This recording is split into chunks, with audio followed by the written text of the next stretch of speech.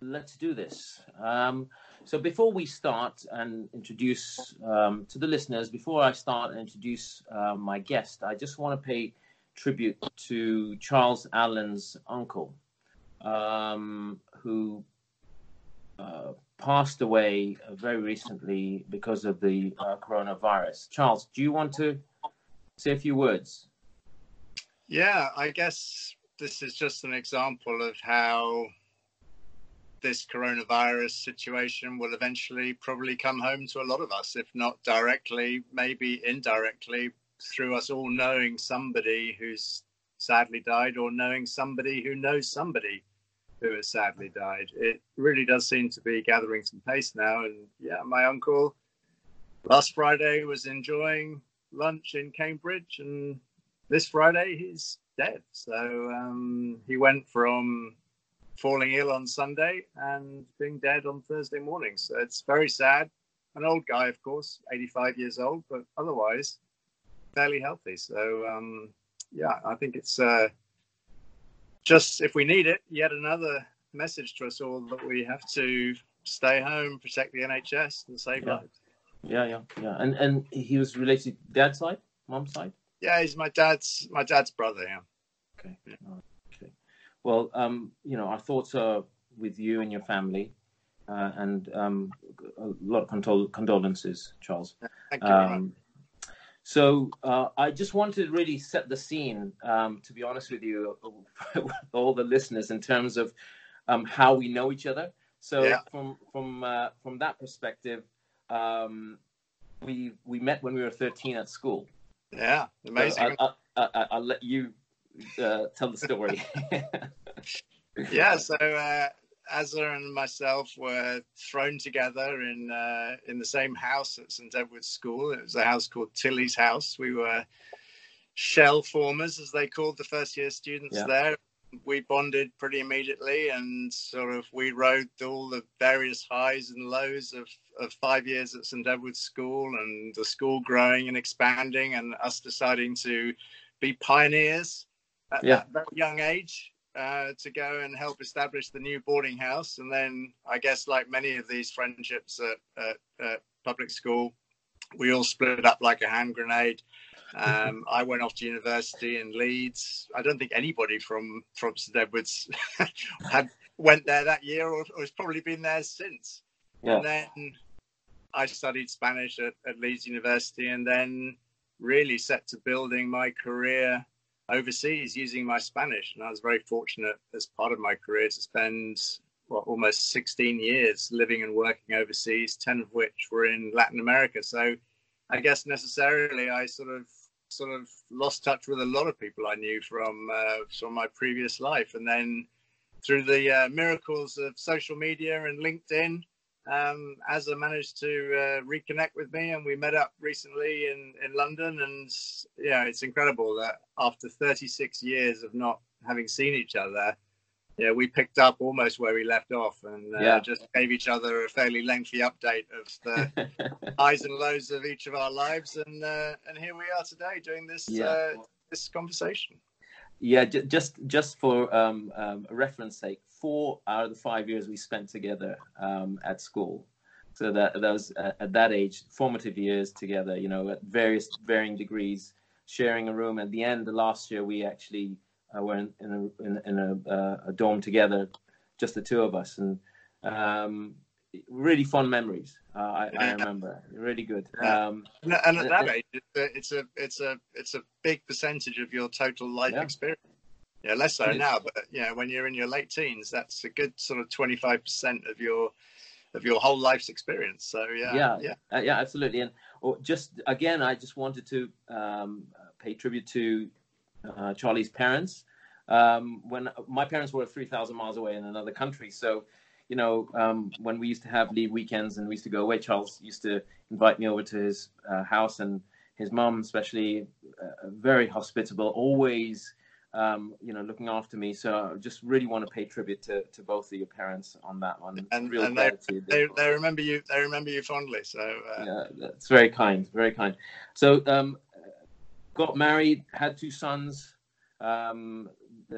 was it Harry and George? Is it Harry and George? Harry and George? Yes. Yeah, I was really sort of living the dream, I suppose. You know, I set myself this sort of personal ambition of using my Spanish to live and work overseas. I naively thought that perhaps a business would hire me just because of that, and I very quickly realized that they wouldn't.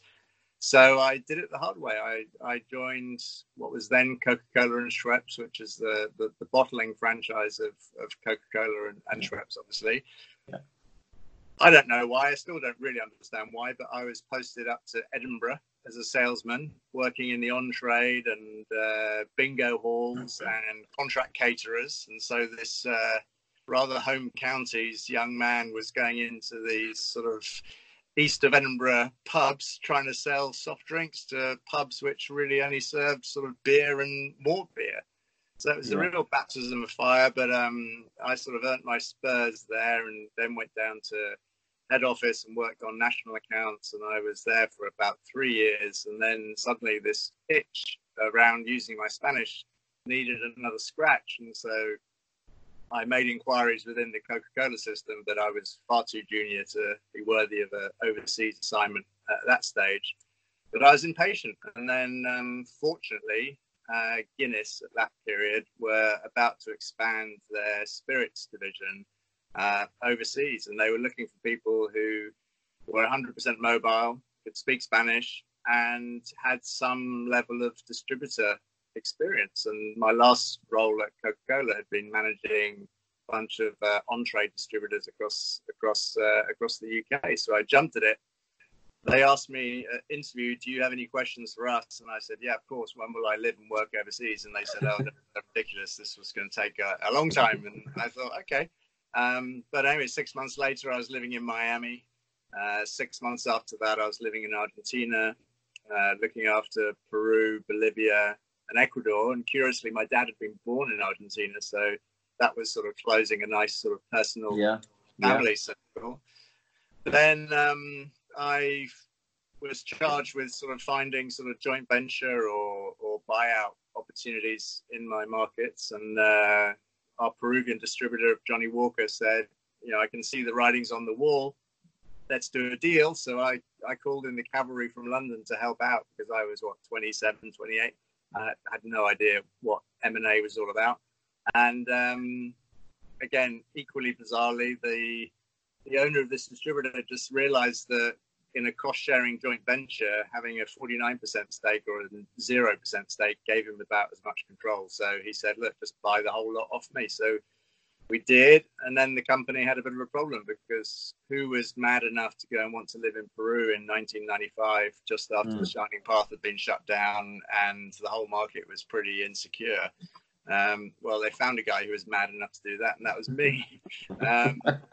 I certainly wasn't, first choice. I acknowledge that, but I was prepared to do it. And that, if you like, was my first sort of career break of getting that general management experience at such a young age was priceless. And the market just took off, and it's the kind of market within the sort of now Diageo network where you're just a sort of an element of rounding in the numbers. So it doesn't matter if you screw up. So we sort of experimented with all sorts of things as we sort of felt our way to success there in Peru. I got married while I was there to a British girl who I'd met. Harry, my firstborn, was born.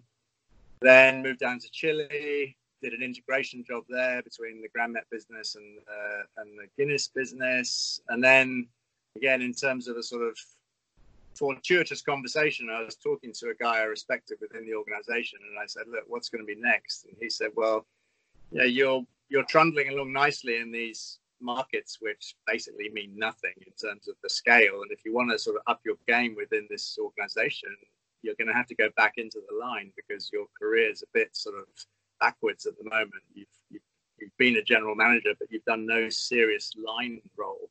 Yeah. So I took that on board, and then again, fortuitously, an opening came about in Mexico.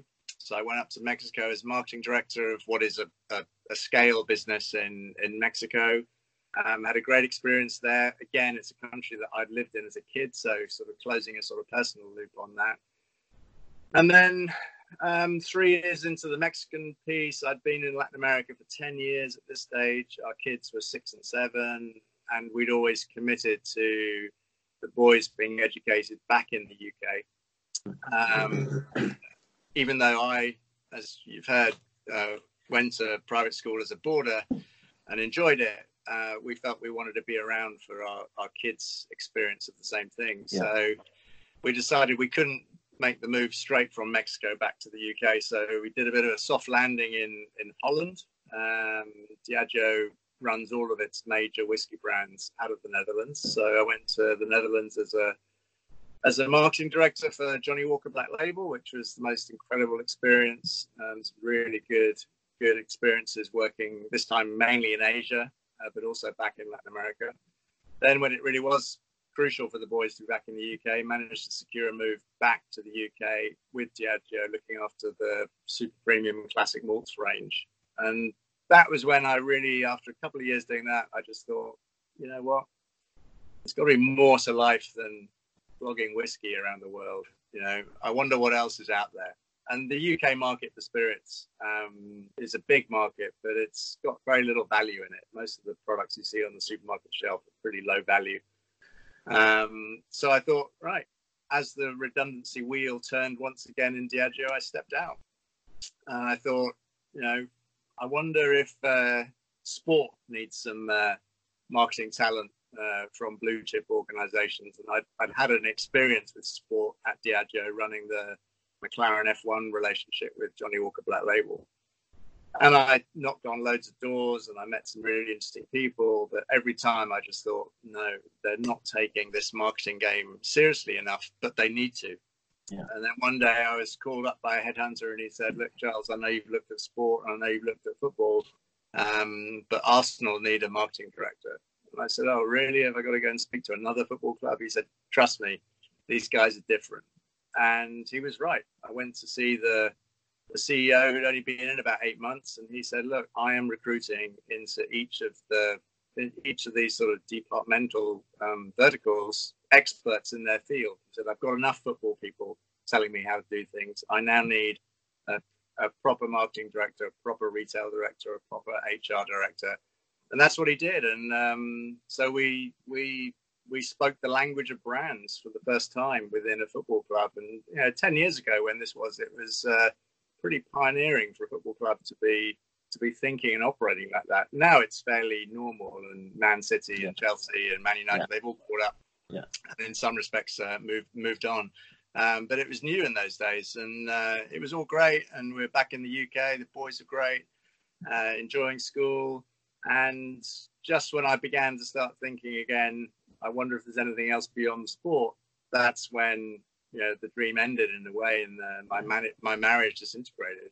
And I want to come back to that, because I think the one thing I do want to say is that if and I've done a little bit of research actually on looking at your social media, and you look at your if you look at your career, I mean, there's a huge amount of success there, and there's a lot of progression and a lot of drive and a lot of ambition. But I just and Arsenal is a really good place to stop for a minute, because I wanted to read out to the listeners something that you wrote on your LinkedIn for the current role that you're thinking to go into.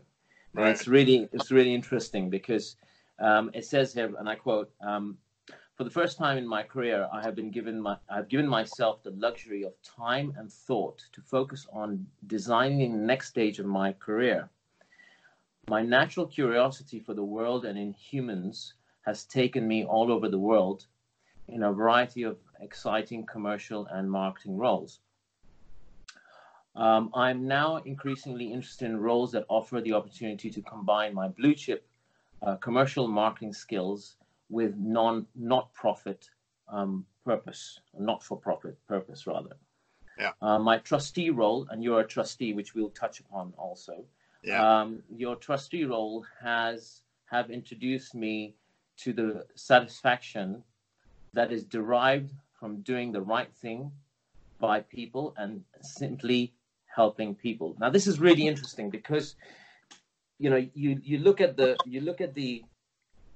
the roles you've taken on and the success you've had, and yet you read that something obviously major's happened for you to shift from this track to that track, and that's why I wanted just to bring that element into this conversation. And but it's interesting. I've always, as I've managed my career, I've really sort of planned it around some really simple guiding principles about the kind of organizations I want to work for. So the kind of organizations I want to work for are organizations whose brands I'm aware of and use. So that immediately rules out categories that I don't participate in, like smoking, or have very little interest in, like financial services. I always want to work with organizations whose value sets I can connect with at some level. So I'm always looking for purpose-driven organizations. And then the third one is always, I want to work in organizations where I can sort of learn and develop. And that's really been my sort of guiding principle the whole way through this. So as now I enter a new life stage, both my boys have pretty much fled the roost, although they still take deposits out of the bank of mum and dad. But they're a lot more independent. I'm fortunate enough to now be mortgage free. So I'm at a stage where I'm thinking again, is this it? And as much as I've loved working for all the companies I've worked for, and I've fortunately stayed within the sort of Premier League of organizations in their categories, at the end of the day, stuff like whiskey and even football, even though football is massively important to a lot of people, at the end of the day, it is only whiskey and it is only football. And actually, if I can find an organization who's willing to accept someone with my skills and capabilities, with whom I can really connect at a deep personal way, I think I finally will be doing something really important. And that's not to sort of trivialize the work I've done on some great brands around the world, which has all been an amazing experience. But I really now want to do something that I can actually leave a proper legacy and really help some people along the way, as I've been lucky enough to have been helped throughout my whole career and a lot more recently. Yeah, and so I stopped you at the point where the dream, you said the dream ended. What happened? Yeah, I mean, it's funny, isn't it? Quite often life is what happens. Life is what passes you by while you're busy making plans. I think that was a sort of either a Woody Allen or John Lennon quote. I can't remember. But my whole sort of life and career had always been very planned. I sort of had a bit of a sort of 5-year plan, a rolling 5-year plan all the time. Interrupted at times with some lucky breaks, but often you work hard to make your lucky breaks as well. And then I think, if I'm brutally honest, I took my eye off the ball in terms of my relationship with my wife. I'd like to think she would say the same, but we ended up growing apart, and a few bad decisions along the way had us separate 3 years ago, and it wasn't what I wanted. I accept my cause within it, and as happens to a lot of people, I've now found out, I really took a big decline on my mental health. I became properly mentally ill, and I received a lot of help and a lot of support from all sorts of people from all different walks of life, obviously healthcare professionals and therapists, but also friends and colleagues and people who maybe I least expected help from. And a combination of all those factors led me to recovery. And my experience through that journey, which lasted about 18 months, so a good long period, and coming across some really young people who were not much older than my own children, or if I look back to when I was in my early 20s and just starting out, people at that age should not be experiencing what some of these kids that I met were experiencing. It absolutely broke my heart. And I thought, hang on a minute. Okay, so these people are now in crisis and the system is just picking them up and they'll be processed and they'll pop out the other side. And I genuinely hope they do. But hang on a minute. Why are they in crisis? What's happened further upstream to have these people arrive at the door of this hospital? And that's the area where I now want to have an impact and create some change. I want to be able to deploy my commercial and marketing skills either in the not-for-profit space, in something related to mental health, and a lot of charities have a link into mental health issues, or in the private sector of people who are working in mental health, or even in the startup area. And if you think about it, if you think about the industry that has sprung up around our physical health, there are gyms, there are diets, there are clothing ranges, there are vacations, there are podcasts, meditation podcasts, you name it. There's a multi-billion-pound industry around our physical health. Where's the equivalent around our mental health?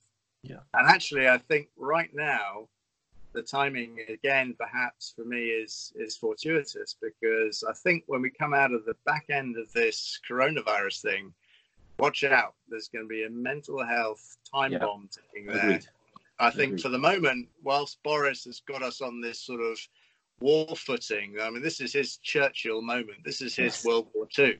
He's asking us all to get behind his purpose of staying indoors, protecting the NHS and saving lives. This week, he's going to put that message in our hands by a physical letter. From a marketing campaign point of view, it's classic what he's doing. It's first build the reach.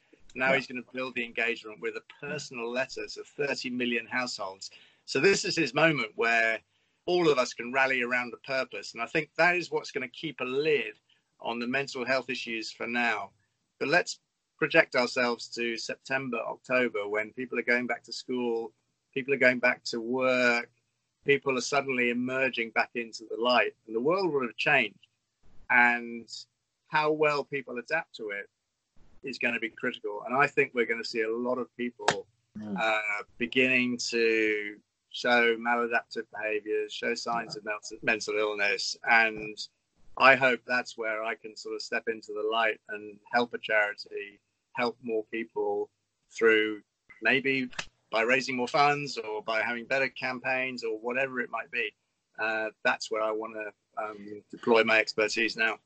It's really interesting, and I just want to go back to your own experience, because obviously you were affected by the separation of your wife. That impacted on many areas of your life, and I want, if you don't mind, could you talk a little bit more about that? Because the listeners, there's a lot of stuff here that you're saying people can relate to, and it'll help them in terms of managing their own expectation or acknowledgement of themselves.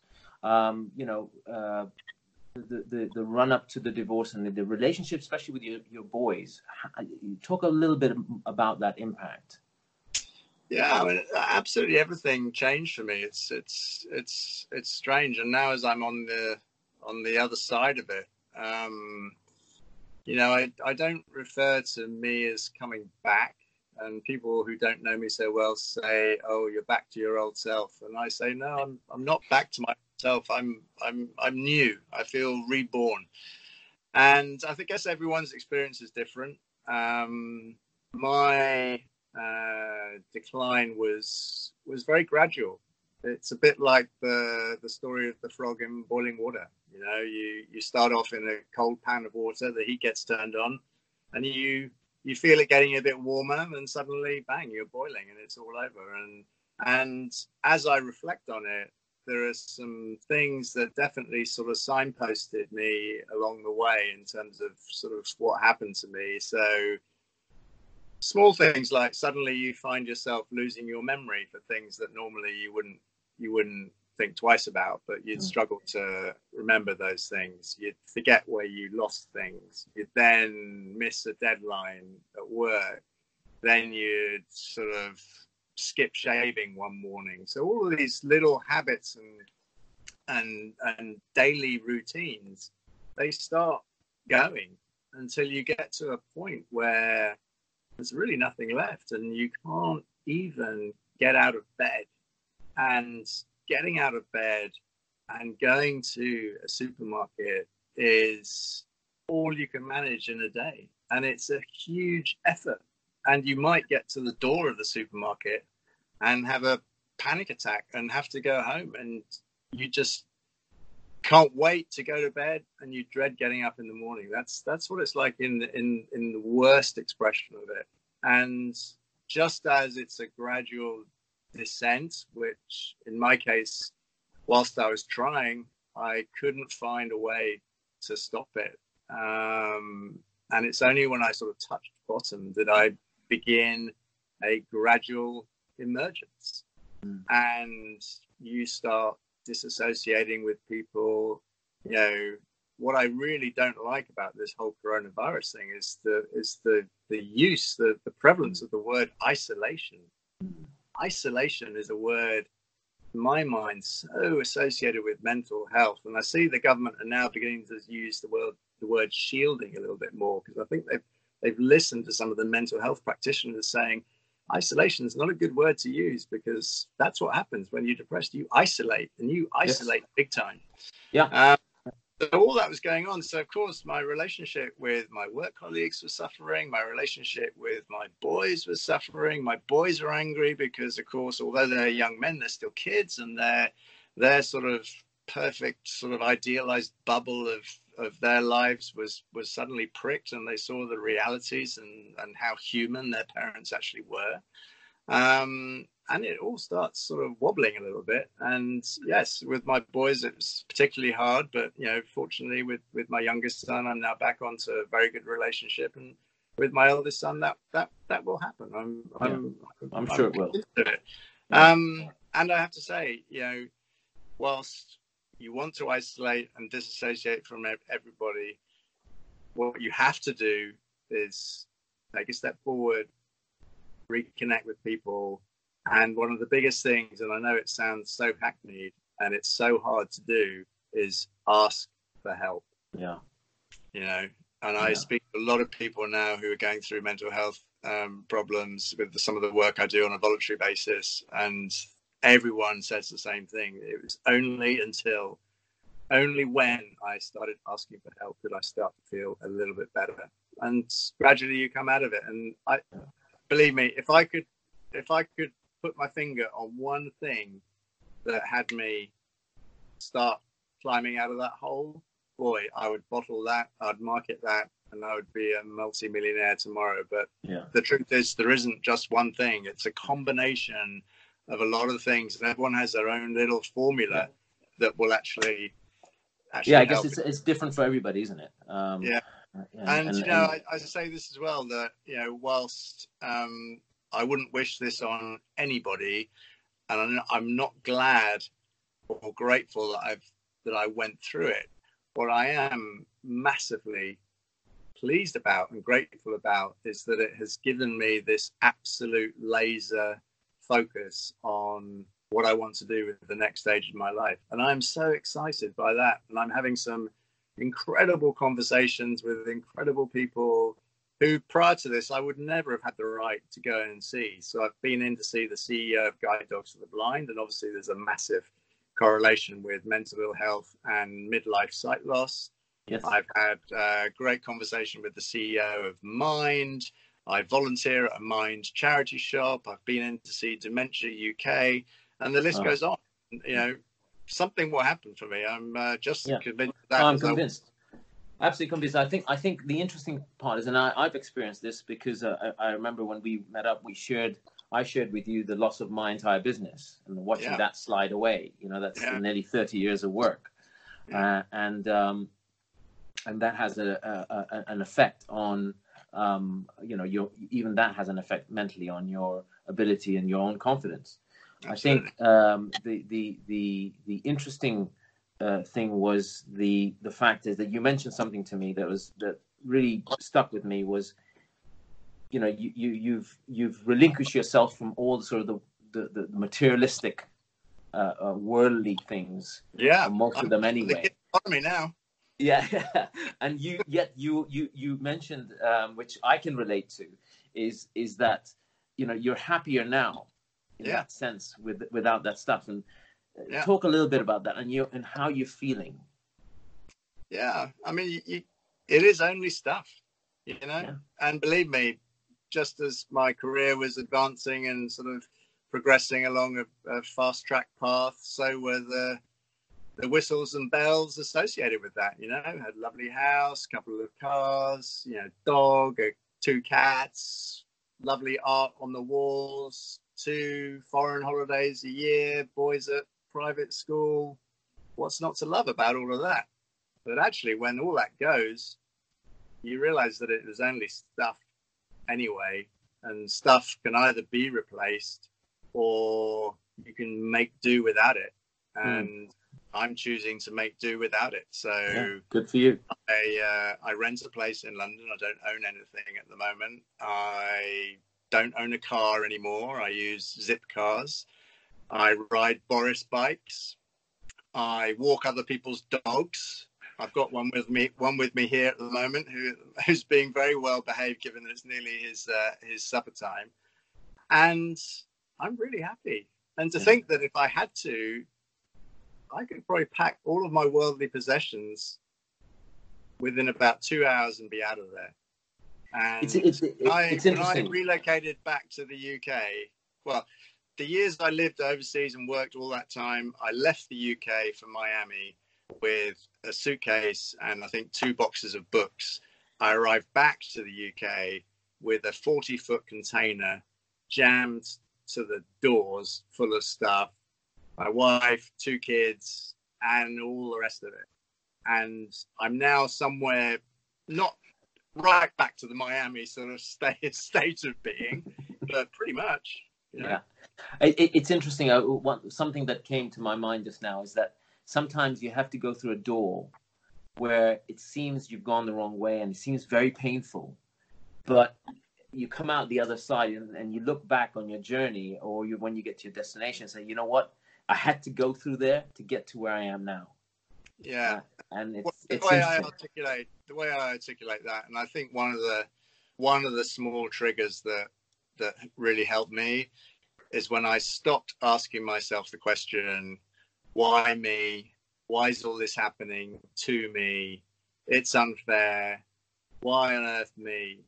When I stopped asking those questions and started asking the question, what path has this experience now put me on?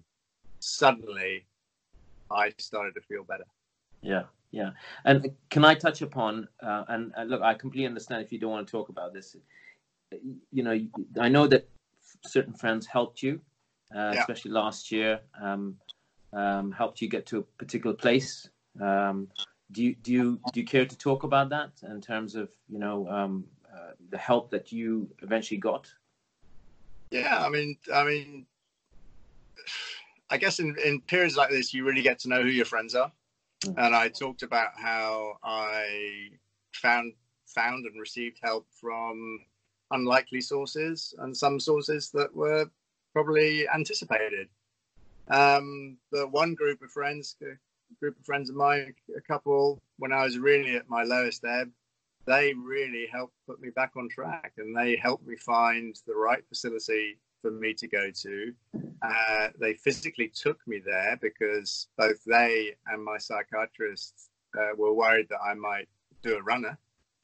I knew I wouldn't do a runner. I don't think I had the guts to do that. But they really, you know, put it out there for me, and they continue to be hugely supportive of me and encouraging, and that's what you need. You need people around you who can just keep building you up and that you can talk to. And as I said, now I have no qualms in asking people for help. Absolutely not. And it really is hard, particularly for successful men, I think, to actually sit back and just say, you know what, I don't know the answer to this. I want help. And now when I talk to sort of young people going through these situations, or even as I talk to young people at the start of their career, and they say, what's the biggest piece of advice you could give me? And I now say, never be afraid to ask for help. Yeah, no, absolutely right. I think I think you're absolutely right. It's really interesting. You started something on social media called #OnePageCoaching. Yeah. Yeah, that's a little sort of, again, I'm doing so many little sort of pet projects. So I thought about one page coaching when I was sort of, again, going through this period of really not having anything. And I realized that one thing I didn't miss was my very extensive library of management books. And then I thought, why don't I miss those books? Well, it's probably because I've never read them. They're the sort of books that you buy because someone recommends them to you, and you might read the first chapter and you think, oh, I'll come back to that, and you go and read something more interesting. So I thought, actually, people like snackable contents. People like to be able to digest sound bites. Yeah. And maybe if I can distill some of my experience as a marketing professional and some of the coaching advice I've received and be able to write it freehand on one page of A4 and call it One Page Coaching and post it twice a week on LinkedIn, maybe it will help people. And I'm having really good fun doing it. And it's brilliant. I pick up on it all the time. I'm always looking for your posts anyway, and it allows you to focus on the things that you're trying to say, but also gives you a chance to step back and think, oh, okay, I got that one. Yeah, and if it's just a nugget that helps somebody, then that's cool. And I like the sort of the mental exercise of thinking, how can I distill this down into as few words as possible and write it on a page of A4. Yeah. It's interesting because I was listening to a podcast today by a lady called Elizabeth Days. It's if you have a chance, do listen to it. She has a podcast called How to Fail. Right. And she was interviewing a chap called Mo Gaudat. Now he's from the Middle East, but he's made his name in the West in terms of he's written a book, and he was actually working for Google X for quite a while. His life changed when he lost his son at 21. Ali, he lost his son about, I think, 4 or 5 years ago. And, he was talking about incredible interview. But something that he mentioned today, I've made some notes here. I'm going to just read it. It's he said, you have to take action, which is what you've done. And moving forward, you've got to embrace your emotion. Yeah. You've got to kind of get into that commitment of acceptance to give yourself that freedom to be able to then embrace that emotion. Say, and this idea that you've just mentioned that, I've got to stop vilifying myself and say, oh, poor me, why me? You've managed to get over that hurdle and actually come out and acknowledge it. You've taken responsibility. You've done the accountability piece, but now you've taken action, and that's the beauty of your story. It's fantastic. What I take from what I've just heard you say there about sort of embracing emotion, it's all about connecting with your feelings, and again, that's something that men in particular and successful men in particular struggle with. Yeah, and one of the hardest questions I was asked in therapy was, how are you feeling? Yeah. And I realized I didn't really know. Yeah. And when you go on that exploration, which is now why I get so passionate about this direction that I want to take my career in, it's because I really feel it. It's on fire in here. Yeah, I can see the passion. I can feel it from here. Yeah, if you can connect your expertise and capability with this passion point, I think that is fantastic. Yeah. And it's taken me a 30-year career to get to this moment. Well, sometimes, like I said, you have to go through various doors to understand what the purpose is in life. And don't get me wrong, I've loved all of the jobs I've had all over the world, but this is something else. Yeah, and it's funny because you mentioned that I chased you for 4 years to meet up, if you remember, and I love the chase, so to speak. But a lot of that chase is when I was not well. So exactly, and I got it. I got that, and what's interesting, because I was listening to myself and my mind when I was, preparing for this discussion, and also going back to when we met 3 weeks ago. Yeah. The interesting thing was that I had a perception of you looking through social media lens. Here's a guy, and to be honest with you, 36 years ago was the last time we were together. We're two different people. Yeah. We're kind of rekindling that relationship.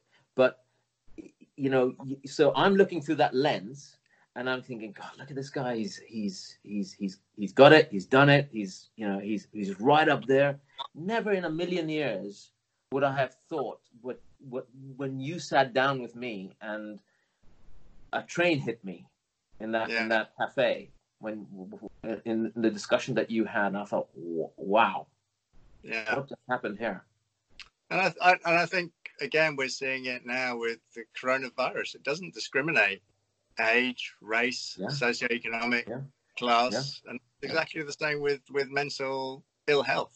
It can hit anybody at any time. But mental health is something that we all have, and we must all look after our mental health as much as we look after our physical health. And just as if we neglect our physical health and we break an arm or we get ill and it's all very visible as the symptom, you get it fixed and people can see you've got a broken arm or whatever. Sadly, with mental health, it's on the inside, and people can see that you might be miserable down in the dumps, but they can't actually see it because it's all inside and you've got to get it out. Yeah, you look and sound happier. You do. You sound excited. Yeah, I'm in a good place. Yeah. No, it's I can feel it. Even with all the restrictions. Yeah, and then this is the funny thing is that, if I tell you about the legacy that the business left for me financially, and I'm still, muddling through it. Yeah. I'm happier now, Charles, than I was with what I had and all the pressures that came with it, and the unhappiness. It's the unhappiness that made me realize, actually, this is not worth it. And in a way, today, if I look at where the entire world is financially, I was there 18 months ago. And so I've been working at that kind of, if you want to call it, stress level for that long, 24 months. So for me, the coronavirus has come in. Yes, you've got to stay at home. Okay, fine. That's what it requires. Fine. And we have to take responsibility for that, towards others. Sure. But it makes very little difference in terms of my stress levels, because I was working at that level anyway. And it's about, I guess, the pressures that we go through to get the things that we want. We don't actually stop, and I'm talking about myself, don't actually stop and say, well, why do I need that? And why do I need this? And, and what are the ramifications if I do buy a very expensive car financially? And so it's really interesting. Listen, I'm grateful for the time that you've given. Is there anything that you want to say? I mean, aside from, as a message out to the listeners, because I'm going to share your details on the post anyway, so people can get in contact with you and have a discussion if there's anything that you've said. And I'm sure there's so much you've said that others can relate to and benefit. But is there anything that you want to? I guess one thing I would say, as a sort of a model that, again, I was introduced to well into my career, and I wish I'd seen it earlier on. And I think it's relevant to everything that we've talked about. And actually, it was my first ever post on one-page coaching, which is a Venn diagram, just 3 circles. You can draw it on a piece of paper yourselves. Yeah. One circle, you write in it what I'm good at. The other circle, you write in it what makes me money. And the other circle, you write in it what I love. And of course, the intersection is where you combine what you love with what you're good at, with what makes you money, and you become self-actualized. And for so long, I hadn't been pulling the lever of what I love enough. And I don't think they ever teach you at the business school or all these management courses that make sure you love it, make sure you're happy, make sure you're having fun, because this ain't a rehearsal. Yeah. It's interesting. I was just thinking about one thing that came to mind when you were talking about that is the word happiness bandied around quite a lot, and in our I guess in my upbringing, there's happiness and there's also contentment. To me, they're two different things. Very different things. Yeah. I mean, what does that what resonates with you for them when you listen to those two words? Well, they are different, and I think I had loads of contentment through a lot of things, either material or otherwise, that I achieved, but I hadn't really achieved that sort of level of happiness that I'm now on a path to achieve. It's interesting because what I see and what I read is that contentment, and I've certainly found a certain level, not 100%. Contentment is a state of being. Whereas if you have a level of contentment, you can be happy, or you can be sad, or you could be angry, you could be annoyed, but those are emotions that go up and down while the base that contentment stays, and that's something that I've learned through my own experience, that you contentment is the most important part of that emotion, that state of being. But listen, I'm really grateful to you, Charles. I was going to actually catch up with you physically, go out to dinner, and we were going to have that side of this. Yeah. And I wanted to also go and meet your parents. I wanted to catch up with them. So I think we will definitely put a date in the diary for that one. But I'm grateful to you. And listen, mate, buddy, if you need anything from me, just give me a shout. I'm here. I'd love to help. Don't you worry. All right. Okay, then. Thank you very much. Thanks a lot for your time. All right. Thanks. 'Cause you are the only one.